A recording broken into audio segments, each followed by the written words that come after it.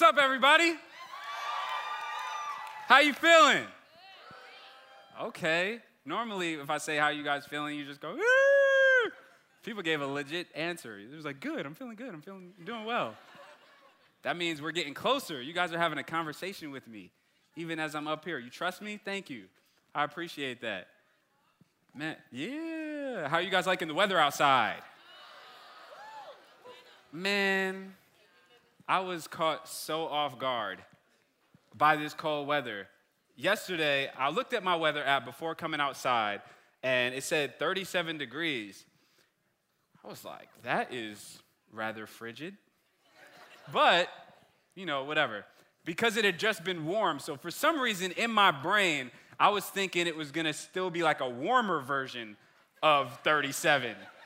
And then I walk outside and I'm like, oh, you for real? Like cold. Like it's still winter. We not playing. Atlanta's like, I can change my mind all the way. And if I'm cold, I'm gonna be all the way cold, all the way real, and just attack you aggressively when you walk outside. But God is good. Amen. See, we in a church. I say God is good. Amen. There we go. This is good stuff. Have you guys been enjoying our series, The Thirst is Real? Yeah, because the thirst really is real.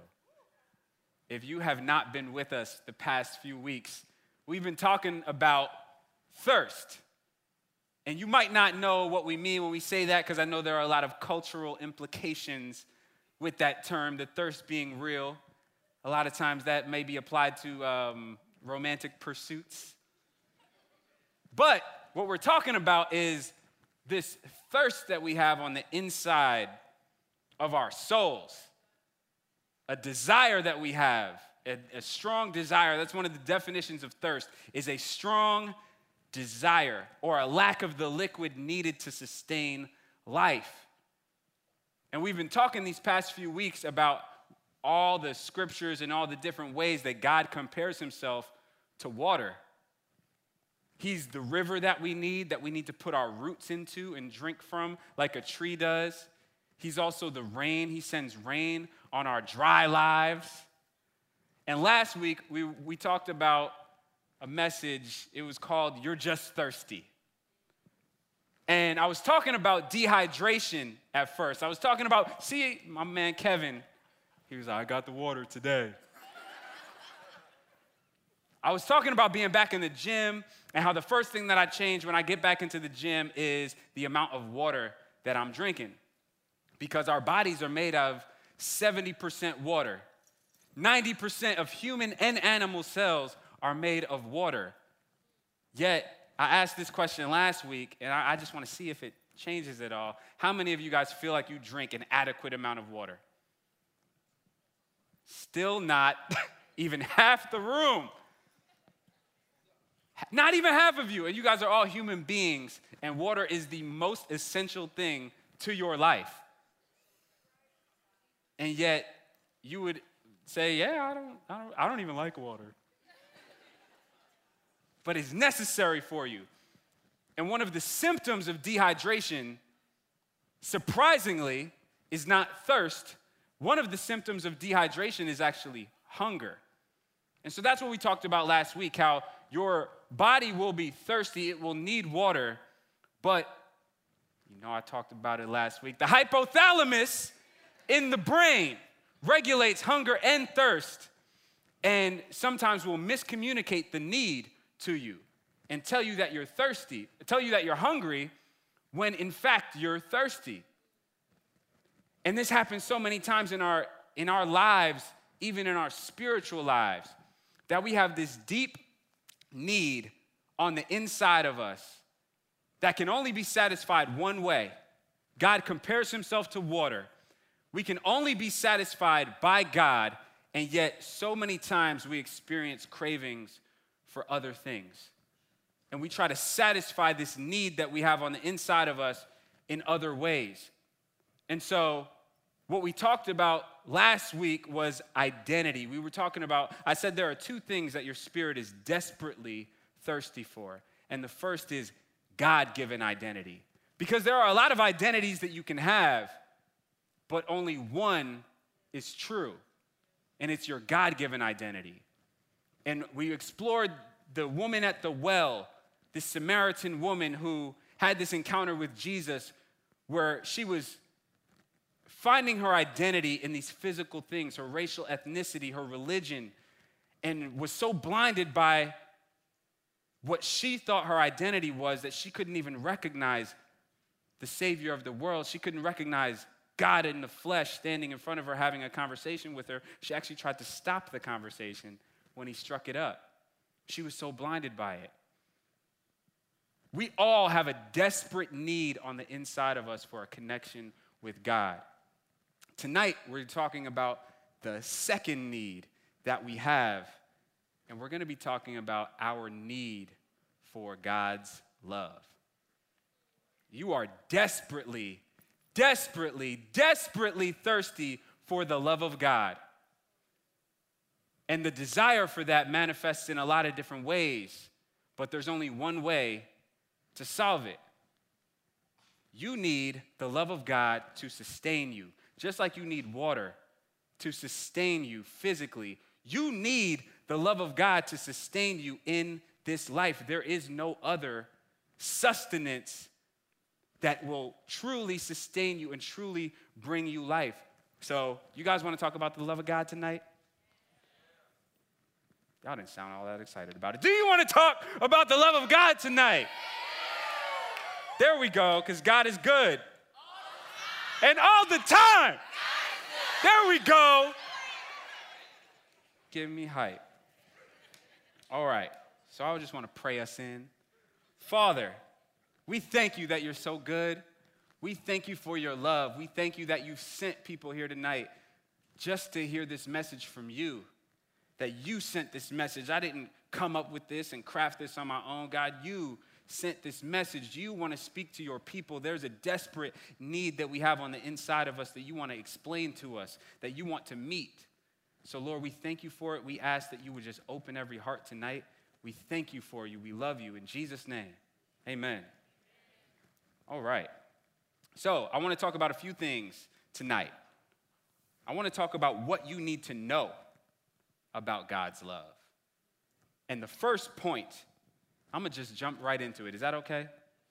The first point is that the love of God is woven into the fabric of your being. It's quite poetic, isn't it? It's true, though.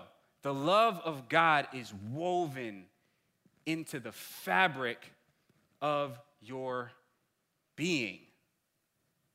You can't be separated from it. You need it to sustain you. You're like, okay, that sounds good, but where is it in the Bible?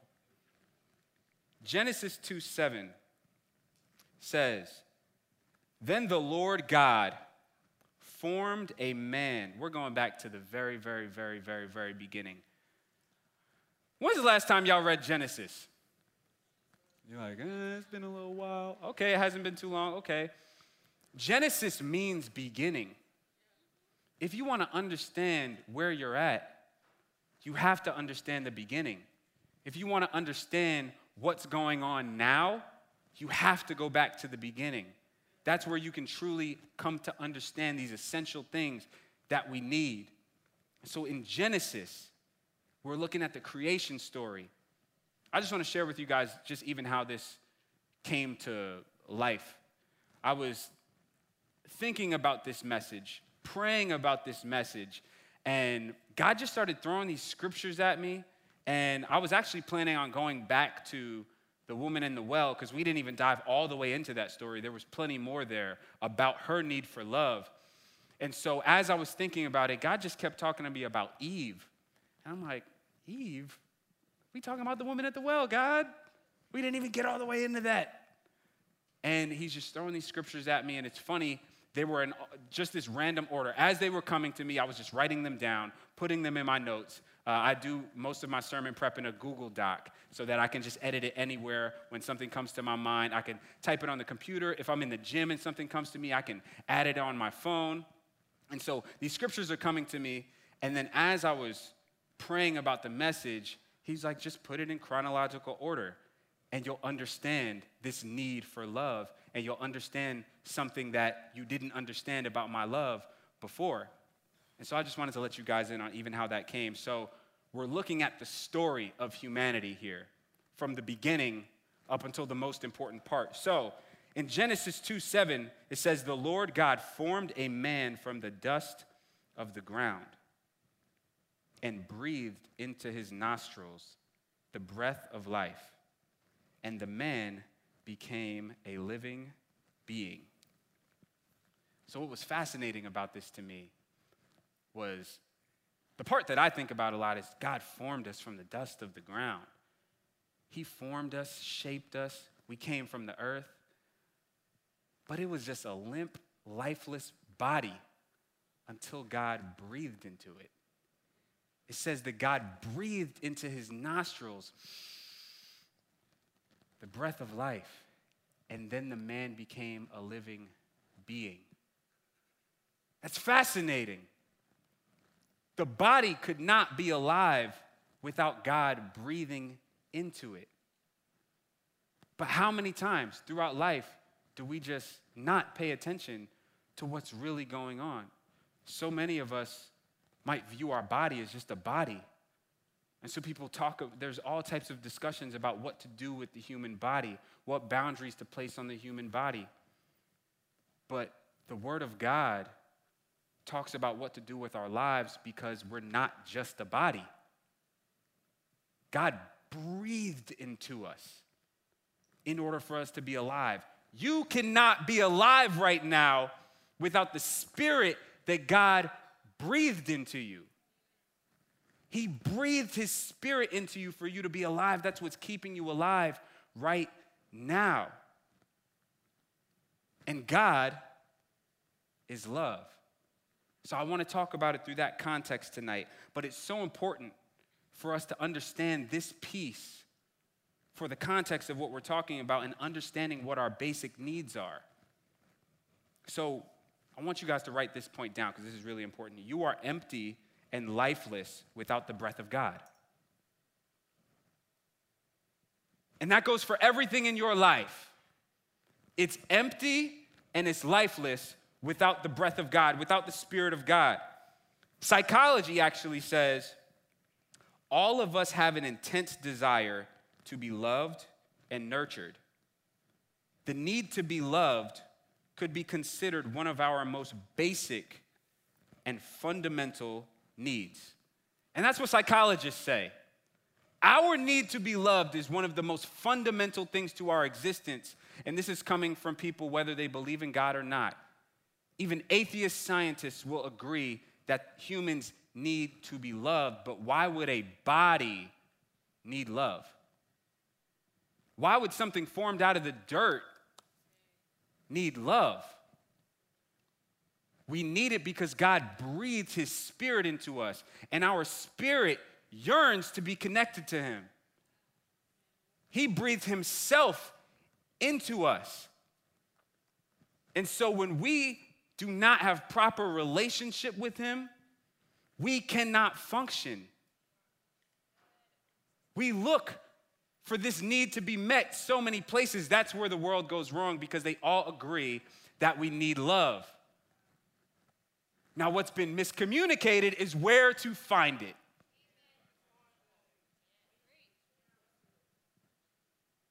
Oh man, they'll tell you all day where to go looking. You do this, you can get this. You be this way, you can get this. Speaking to that thirst on the inside of you,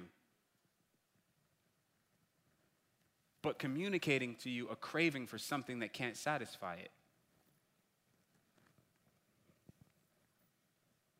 Notice that they didn't say, we have an intense desire to give love. I thought that was fascinating too. It actually says all of us have an intense desire to be loved and nurtured. So you don't have a super intense desire to give love. You have an intense desire to receive love. And that's why you can walk around with an insatiable unsatisfiable void in your life if you're looking for that need to be met in the wrong place. You will never escape your need for the love of God. It is woven into the fabric of your being. You cannot separate your body from your spirit. You cannot separate what God formed from the dust and what he breathed into you. But they both have needs. And when people are communicating to you that it's just the dirt that has needs, you will be misled for your entire life, because it's that breath inside of you that has needs. It's that breath inside of you that came from a source. And so some of the cravings that you're experiencing are decoys.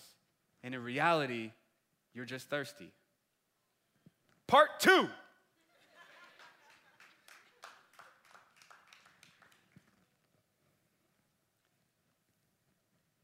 Now, throughout history, people who do not know God have tried to understand and communicate the need for God's love as a need for something tangible. And this is what you see all the time. And we chase it. And a lot of times we don't even realize that that's what we're going after. We just think we're going after something. But we don't even understand what's driving us to it. Because everybody else is chasing after these things and it just seems normal. But the world experiences, everybody in the world, everybody that exists experiences this deep thirst in their spirit to be connected to the person who breathed life into them. That spirit yearns for its source. It came from God and wants to be connected to God. But the world is just telling you, hey, it's a craving for a relationship. It's a craving for a boyfriend. It's a craving for a girlfriend. It's a craving for sex. It's a craving for drugs. It's a craving for more food. It's a craving for something that can't satisfy the need. And what's more dangerous is that the world understands that love completes you. This is dangerous. This is dangerous. Because we live in a society that agrees with the fact that love completes you, but they point you to the wrong love. Love does complete you, but it's the love of God that completes you. How many of you guys have experienced a love from a human being that did not complete you? Everybody. She raised 2 hands. Said, because they can't complete you. They can't. It's impossible. They didn't breathe life into you. They had life breathed into them, and they have an intense desire to receive love, not to give it. To give love is a command from God. What's natural to us is to desire to receive it. And it is out of receiving love from God where we become so full that we can give it. But when you're dealing with people who have not been filled up by God, they have nothing to give you.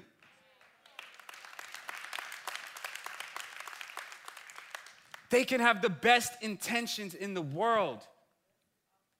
It doesn't mean that they're trying to do you wrong, but they can't complete you. So you're wrong for having that expectation of them. Facts. And they're wrong for trying. You're wrong if you think that you can complete another person. If you think that you have so much love inside of you that you can fulfill another human being, you're deceived. None of y'all are that amazing.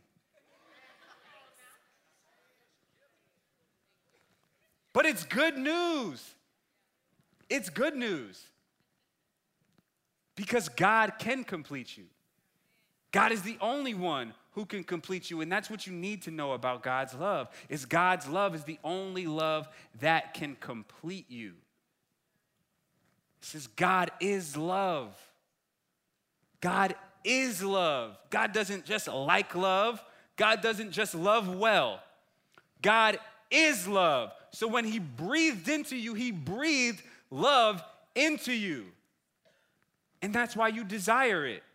It's natural to you to desire that. Just like a baby desires milk, it's natural. And the mother is equipped to feed. But imagine if men were trying to feed babies.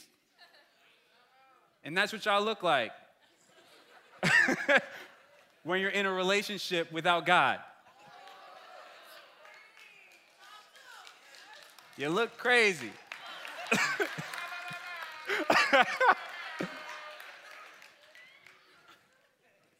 And that's what you look like when you're trying to receive from somebody who can't complete you. You look like a baby reaching for the dad. Like, nah, bruh, wrong source. Yeah, it's an interesting visual. But only God can complete you. Only he has the capacity to give you what you need. Only God's love has the depth that you desire. Everybody wants to be loved and nurtured in a deep way. Only God's love has the depth you're looking for. Your friends, your mate. Mate is such a weird word. Sorry. Your spouse or soon-to-be spouse or potential spouse. Partner, this seems so just cerebral. Just like we have this mental connection, you partner with me in life. Your soon-to-be spouse. And if you're dating somebody who isn't in one of those categories, potential soon-to-be, if they're not a potential spouse, stop. So we're only going to talk about those people tonight. Everybody else, you can cut it off, let them go. We're not even going to go down that road tonight. But they don't have what it takes to complete you. They don't have the depth of the love that you're looking for. They don't have the consistency of love that you're looking for. I do not have the consistency to love Gabrielle in the way that God can. I be trying sometimes.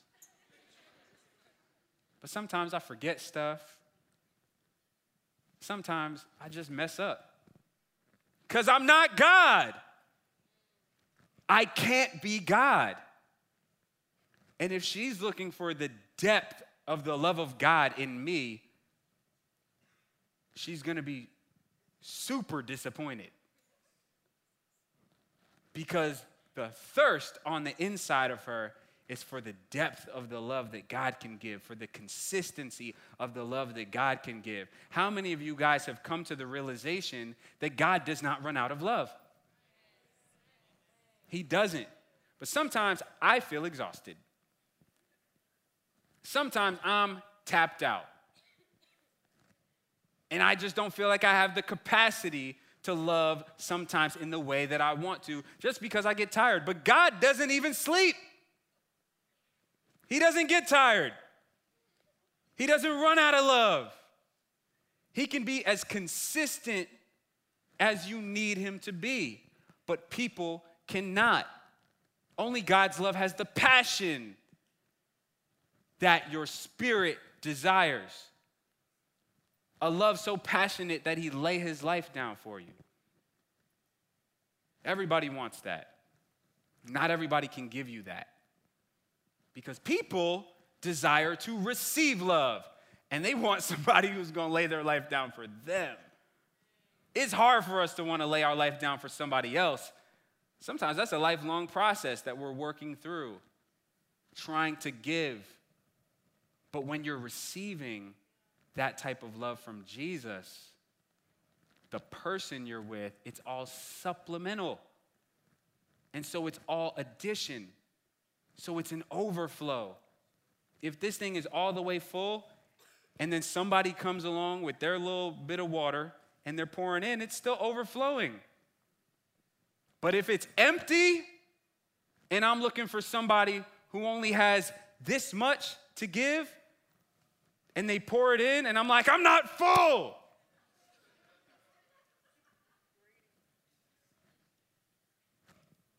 I'm the problem. Because God is the endless source of everything that you need.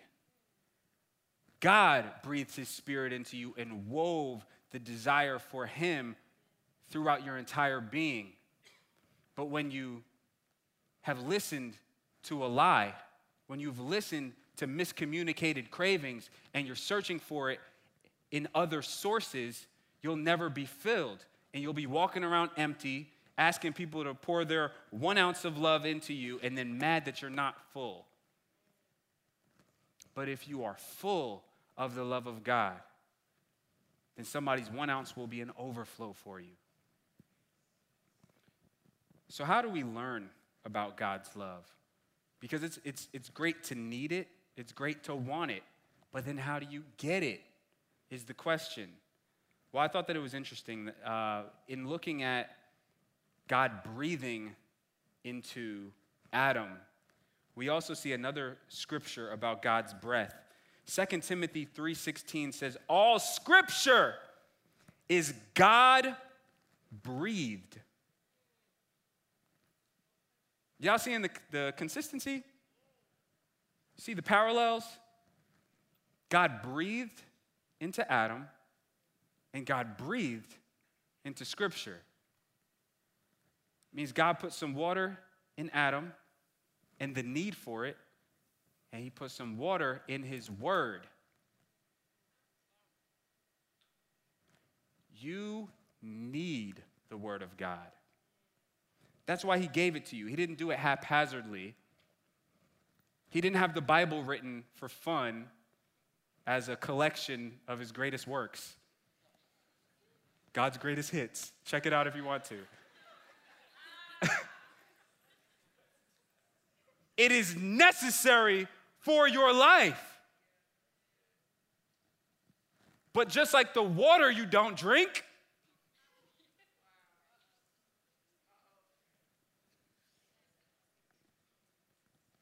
his word cannot bring you sustenance if you don't consume it. But you need it. It's not just a good idea. It's not just a suggestion. Some of you guys try to get filled up by people and try to put in 1 ounce of the word. And I've been there before, trying to be filled up by people, by people's affirmations, by people's encouragement, by people's love. And then you go and open up the little Bible app. Oh, verse of the day, 1 ounce, boom. God so loved the world. God's good. Let me go call my girl.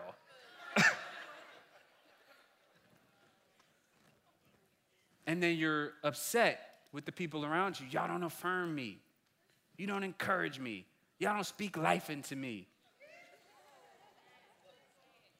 When God has 66 books of life,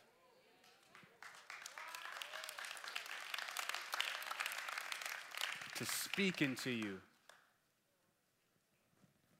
and yet many of us neglect it like we neglect water daily. Is that landing? I mean, this is what you need in life. How many of you guys have just said, like, I don't like the way water tastes? I don't like it. I need something else.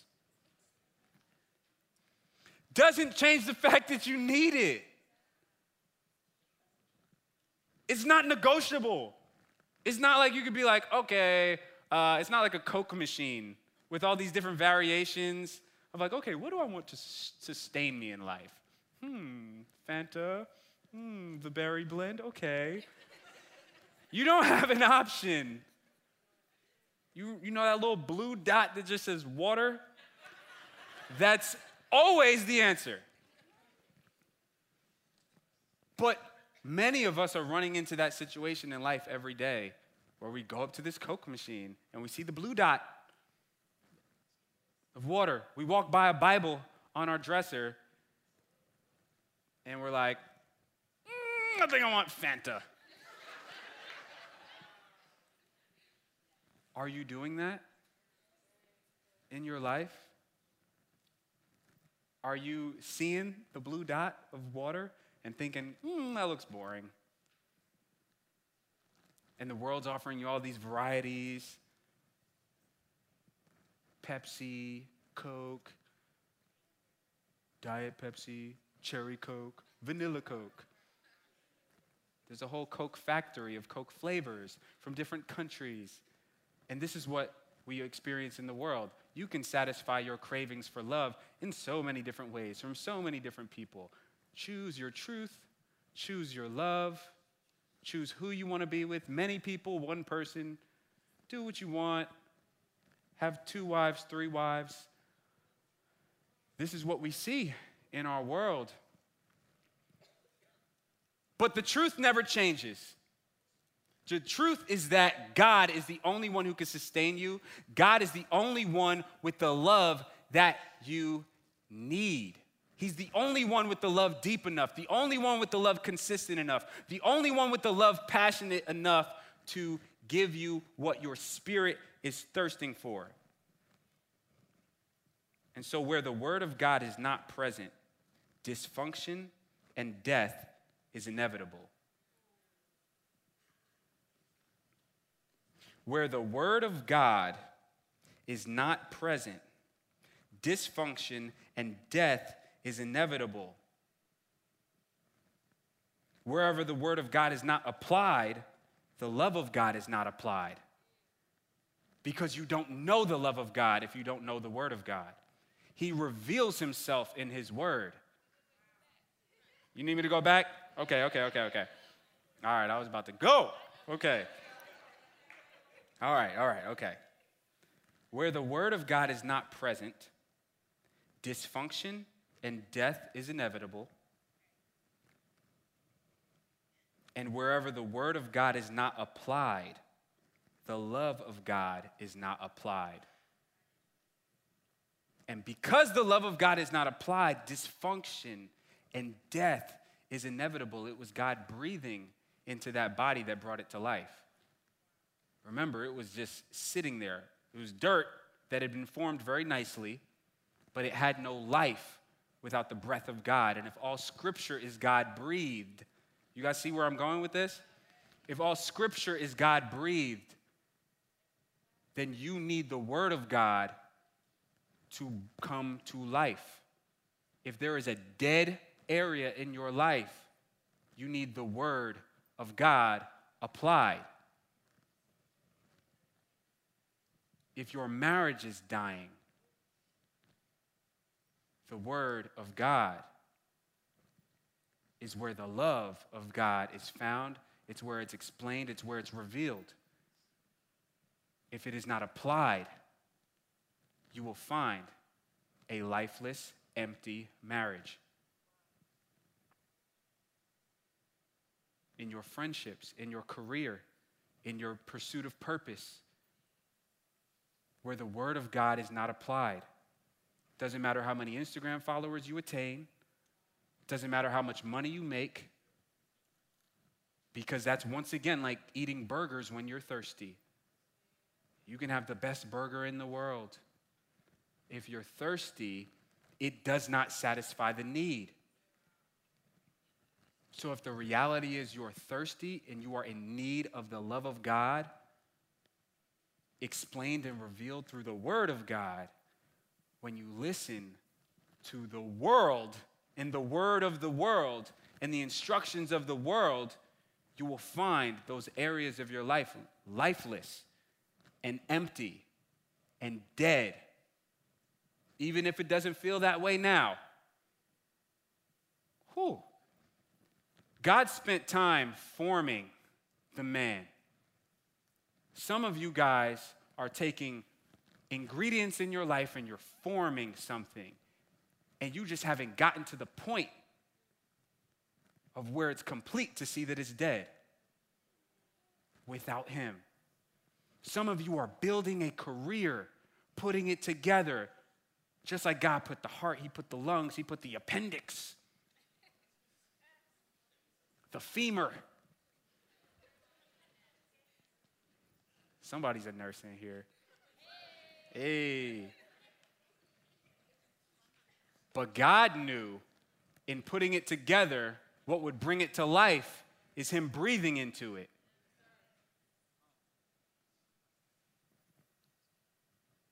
Do not spend your life and spend your time constructing things on your own outside of the Word of God, because you will build something and form something only to find that it is empty and lifeless.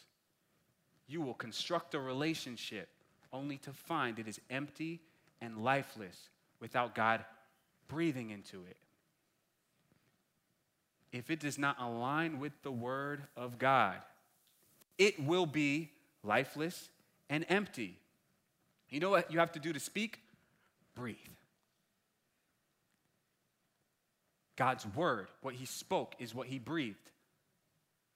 And it's necessary to bring anything to life. So you need that.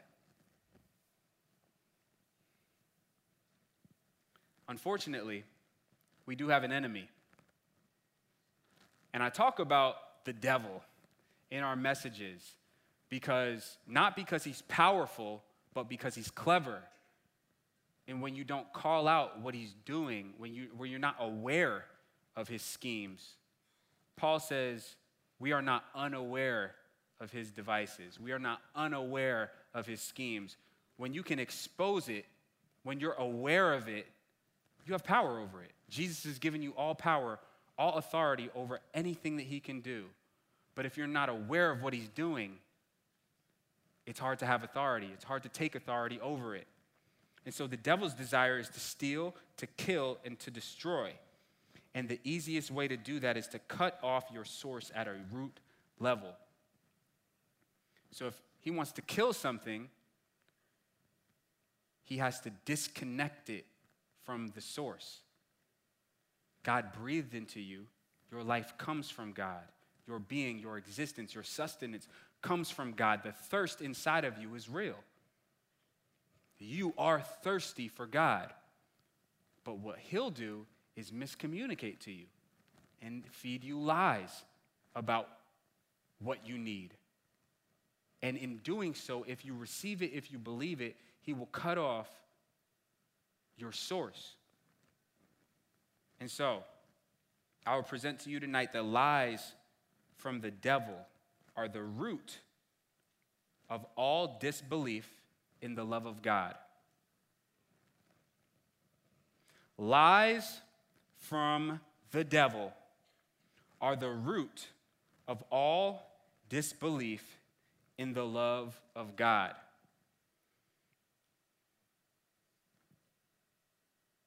I'm going to say that one more time.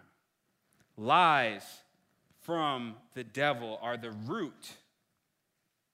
When you peel back everything, they're the root of all disbelief in the love of God.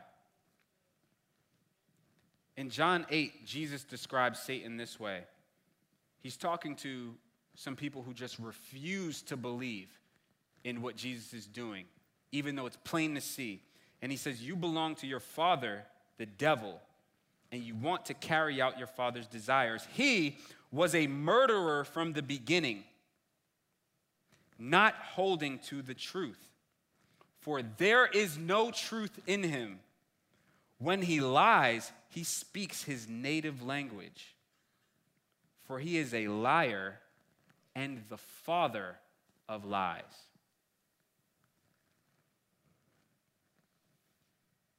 So I want to go back to Genesis, and I want to take a look tonight at the first lie ever recorded in Scripture.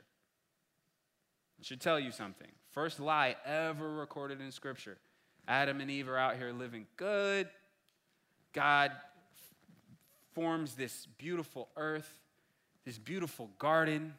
He puts all this food, he puts the animals there, creates Adam to manage it, and then says, let me bring him somebody to help him.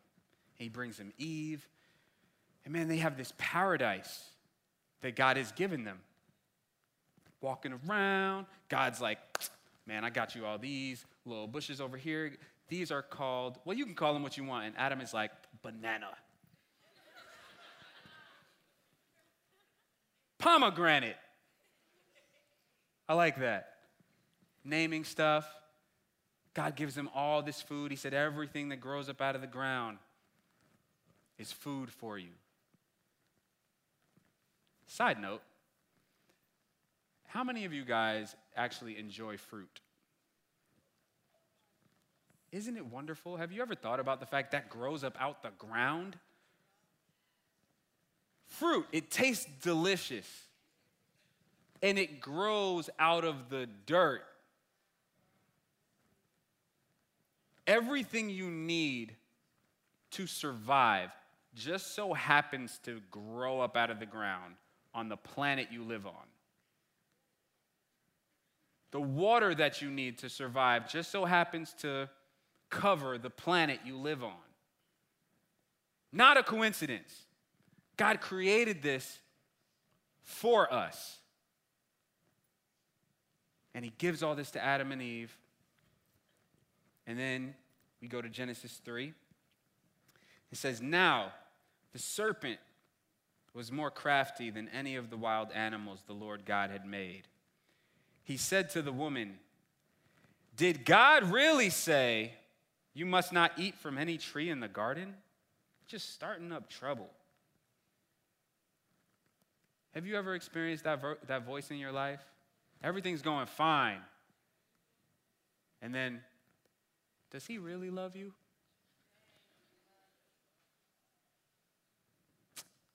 Are your parents really proud of you?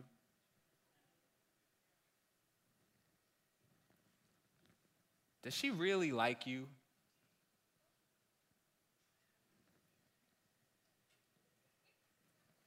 And it's these questions that can start a domino effect in our lives. And we're going to see one. We're going to see the first time that happened. He said to the woman, did God really say you must not eat from any tree in the garden?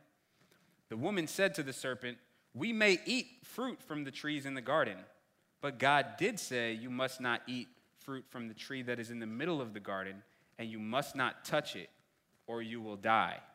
You will not certainly die. So they're just in the middle of living great, and he comes in first and foremost with the misleading question. He knows God didn't say you can't eat any of the trees in the garden. He knows what God said. God said you can eat of every tree in the garden except for this one. Have you guys ever seen a forest?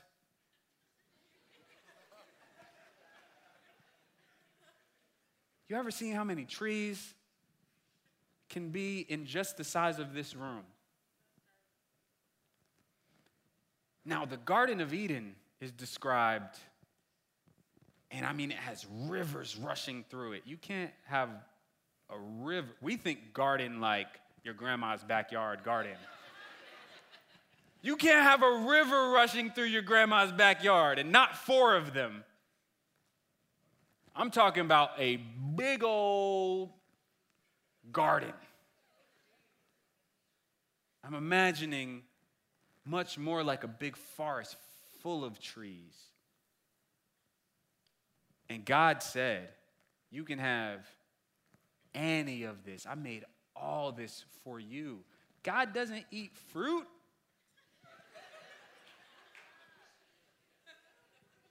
God didn't need them bananas. He made it for them, just for them. Created this for them to have an amazing life. And they had no awareness of anything different than a great life until the devil steps in just to mess stuff up. That's literally the only objective here, is to just mess everything up. And that's what he's trying to do in your life. Step into what God has created for you. Step into what God has given you. Step into the abundance that God has given you and just twist it and say, did God really say that you can't eat any of this fruit? That's crazy.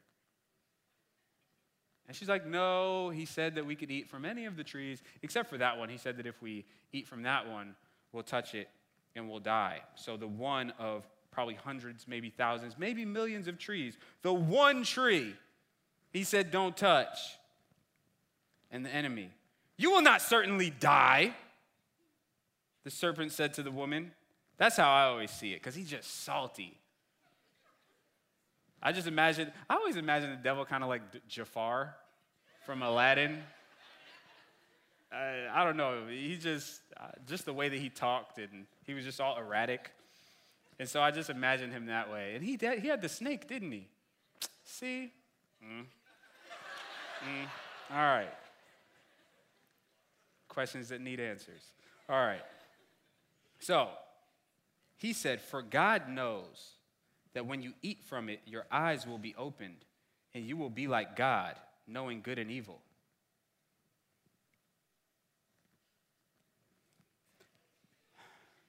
I hate reading this next part. When the woman saw that the fruit of the tree was good for food, she started looking at it like, this looks poppin'. Never even noticed. And pleasing to the eye, and also desirable for gaining wisdom. She took some and ate it.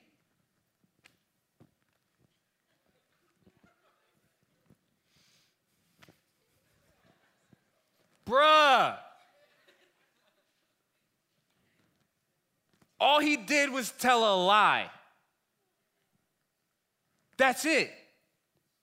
He didn't grab Eve and take the fruit and be like, ah, and make her sin.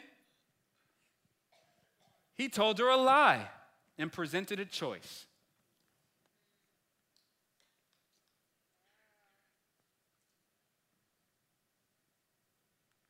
And God was there in the garden. That's what I think I realized when reading this over the past few days. God was there. Like Eve could have just gone to God. She could have been like, God, first of all, what's up with the snake? This is weird. But I appreciate everything else you did here, everything else you got going on, all these animals. I like the poodles and all that stuff. Those are dope. I like the fruit. I like the tangerines. I like those a little better than the oranges.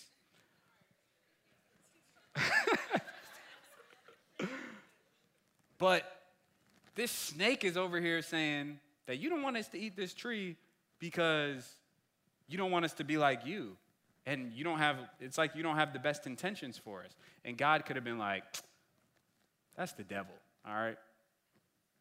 He can't do anything for you. He has no power. All he does is lie. But I appreciate the fact that you came to me. And you value our relationship. And you acknowledge that I'm the one who put you here. I'm the one who created you. I'm the one who provided all this stuff for you.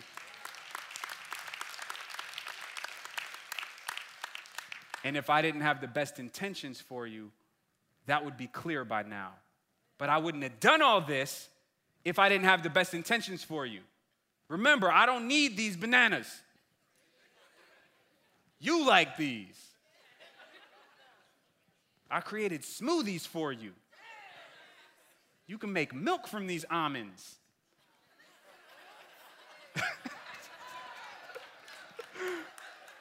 But she really could have just gone to God. And it could have been like over, like, oh, yeah, that is crazy. This is amazing. I almost didn't realize how amazing what you've given me is.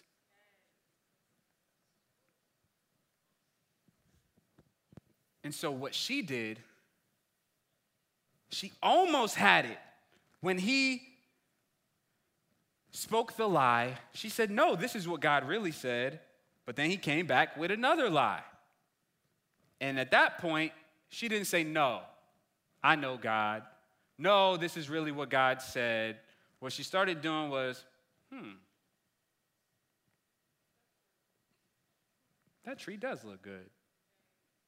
The one tree that I can't have, it must be because God doesn't have the best intentions for me. That one man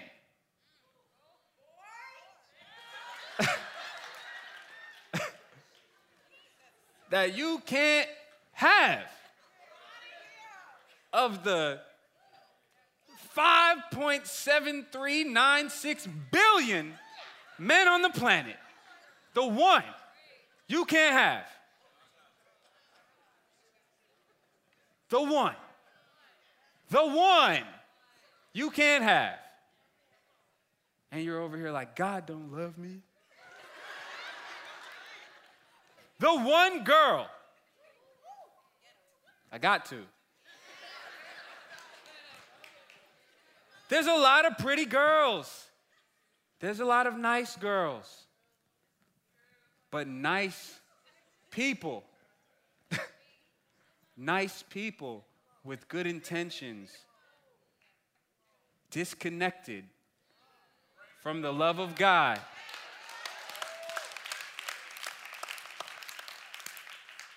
Will only lead you to the wrong source. And if you continue down that path, if you keep looking at that fruit like Eve did, if you keep dwelling on it and saying, man, that does look good, man, she do look good. She's desirable.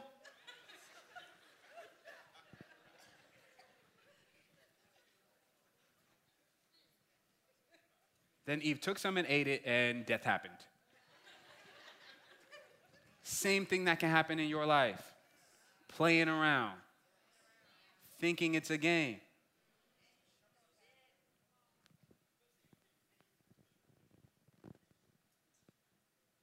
Because God's word is there to sustain you. What he tells you to do is to sustain you. And no matter the cravings that you experience telling you otherwise, the true answer in the depths of your being is you are just thirsty. And Eve had everything that she needed. And then the devil just stepped in to be like, no, you don't. And that's what he does in your life. He'll tell you you don't have enough. That is always his move, is, life isn't as good as you think because you don't have this. Oh, God made this whole garden for you. Oh, yeah, that's cool. But he said you can't eat that? Oof.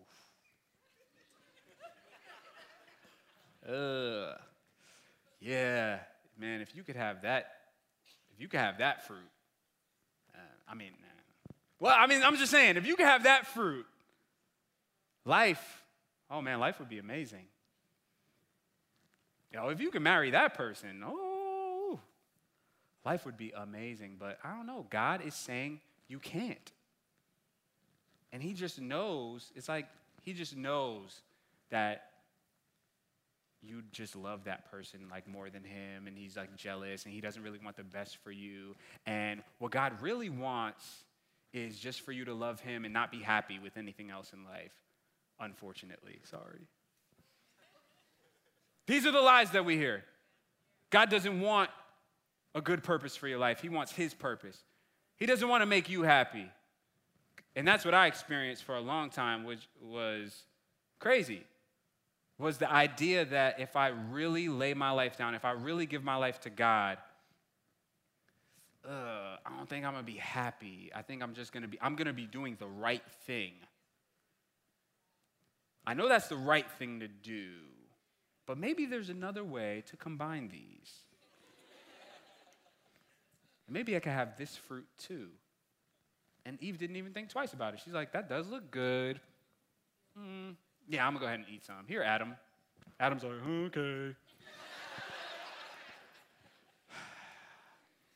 None of them went to God. Nobody asked God.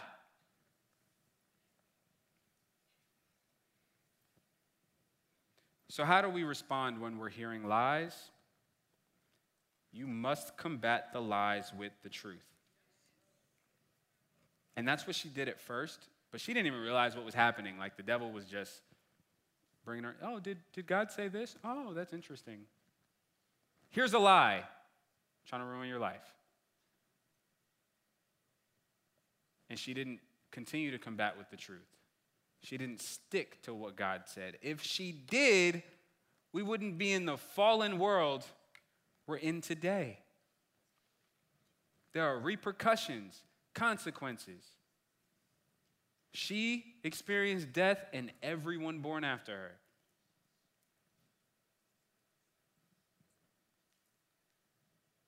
Listening to the lies of the enemy, not combating it with the truth. So the solution to the first issue was reading the word.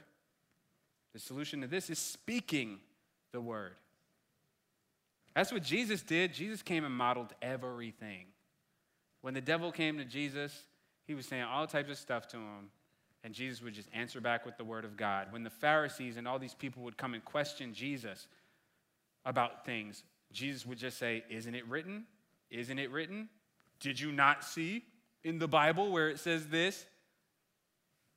Jesus read the Bible. Think about that for a second. Jesus read the Bible. He wrote it and he read it. Jesus went to church. Scripture says that Jesus went to the synagogue as was his custom. That was his custom. That was his routine. He went regularly. But so many of us think that we can experience what we need from God doing it a different way. You can only get water from the source. It's the only place. But it's a good thing. It's good news because it's that simple. Jesus provides what you need. And regardless of the cravings you are experiencing in the deepest parts of your being where you truly need to be satisfied, you are just thirsty. You just need Jesus.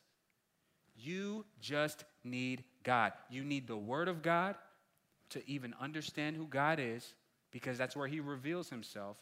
And you need the Word of God to combat what the enemy is trying to bring you with. That's why Jesus compares his word to a sword. The Word of God is the sword of the Spirit. So in the spirit realm, your weapon is the Word of God. If you don't know it, how can you survive?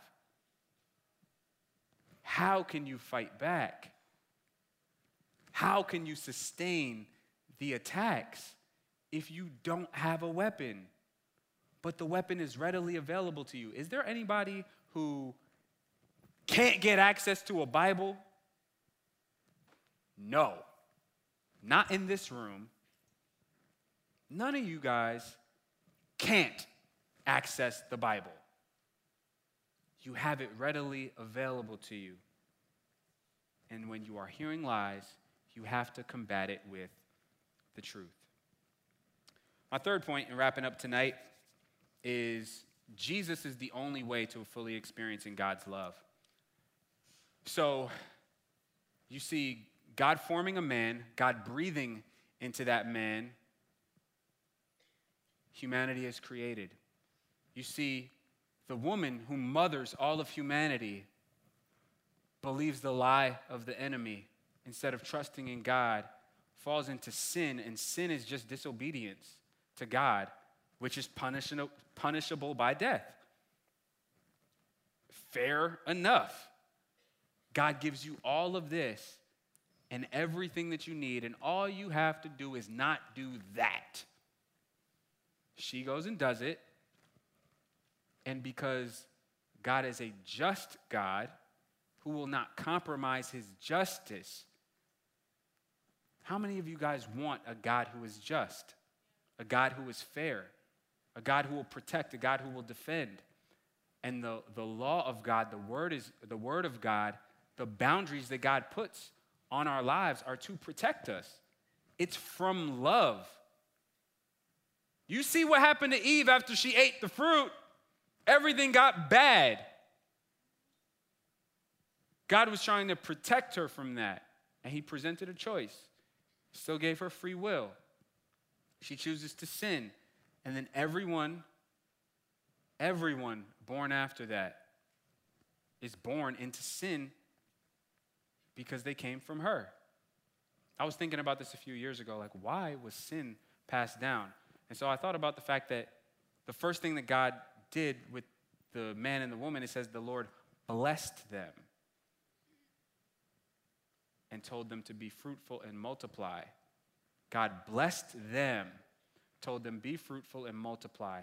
So that blessing would have passed down. That's how he designed it. It was designed for good. The blessing was supposed to pass down through the blood. But the fall brought on a curse, and the law that was intended for good then brought destruction to everybody afterwards. And so what does God do? God knows that sin was punishable by death, and a gruesome death at that. And when he needed, because he would not compromise his justice just for love. He's a loving God, but he's also a just God. And we need him to be that. He would not compromise it, but he found a way to satisfy the justice that was necessary through an expression of love. John 3:16 says, "For God so loved the world that he gave his one and only Son, that whoever believes in him shall not perish, but have eternal life." The life that we were supposed to have. And the price that was supposed to be paid for it, that needed to be paid for it, he paid. Jesus left heaven, came down, paid the price for us. Jesus came and modeled what it looked like to live a life defined by the love of God. He left heaven, came down to pay the price for us, and to model what a life defined by the love of God looked like. It was a life where he trusted God so much that he submitted to crucifixion without any protest, without any argument, on the promise that God would raise him up again. Imagine the trust necessary for Jesus to submit to being crucified and dying on a promise from God. That's somebody who understands that God is good. That's somebody who understands that God is loving. So much that he said, if I lay my life down, I know that my Father who told me to do this, I know that his plan is good. I know that whatever he tells me to do, it's because it's good and it's going to bring good. So even if he tells me to leave heaven, come down to earth, live among a bunch of weird people for 33 years until they crucify me for no reason, even being innocent, I know that even if he asks me to do that, it's because something good is going to come from it. He trusted God so much that he was willing to lay his life down, knowing that God is a loving God, and he's calling us to do the same. I look in Matthew where Jesus is telling the disciples that he has to be crucified, that he has to pay the price for sins, and Peter took him aside in Matthew 16. Peter took him aside and began to rebuke him. "Never, Lord. This shall never happen to you." Jesus turned and said to Peter, "Get behind me, Satan, You are a stumbling block to me. You do not have in mind the concerns of God, but merely human concerns, and that is what Eve should have done. Regardless of what God is asking me to pay, I know that it's good. So Satan, with your lies, you can step aside. Then Jesus said to his disciples, whoever wants to be my disciple must deny themselves and take up their cross and follow me. For whoever wants to save their life will lose it, but whoever loses their life for me will find it. What good will it be for someone to gain the whole world, yet forfeit their soul? Or what can anyone give in exchange for their soul? So Jesus was communicating that the only thing worth living for is the love of God. He said, whoever wants to be my disciple must deny themselves, and whoever wants to save their life will lose it, but whoever loses their life for me will find it. That is a promise, saying that whatever God asks you to do, it's going to be good. And Jesus modeled trusting God so much that he laid down his life, understanding that good would come from it, understanding that the request, that the command of God was coming from a place of love. So I ask you guys tonight, what good is it to gain the whole world if you do not have the love of God? The worship team, you guys can come out. It does you no good to try to satisfy your thirst for the eternal God with the temporary things of this world. God breathed your spirit into you, and it thirsts desperately for his love. You need him. Jesus knew that. That's why Jesus left the comfort and glory of heaven to step into the temporary timeline of earth just to repair what Eve had broken, just to give you access to what you need. He knew that we were all down here running after all these cravings that will never satisfy what we need. And he came and he laid down his life to pay the price just for us to have access to the water of God. We take water for granted all the time, but we didn't even have access to it in the spiritual sense until Jesus came down and gave that to us. Jesus paid the price just so you could have access to the love of your Father, the love of the God who created you, the love of the God who formed you from dirt and breathed purpose into you, breathed identity into you, breathed love into you. So I would encourage everybody in here, turn to God. Regardless of the circumstance, regardless of the situation, regardless of what's coming against you in life, the plan of God is good for your life. When you are walking with Jesus, he will bring you to hope and a purpose and to fulfillment. And there's nothing that you can chase outside of him that will satisfy the need in your soul. Maybe you didn't even know that you needed God when you walked in here. And maybe you've been wondering why you're walking around with an insatiable void, chasing it in all these different places. I'm here to tell you, Jesus has what you need available to you. It's not free, but it's paid for.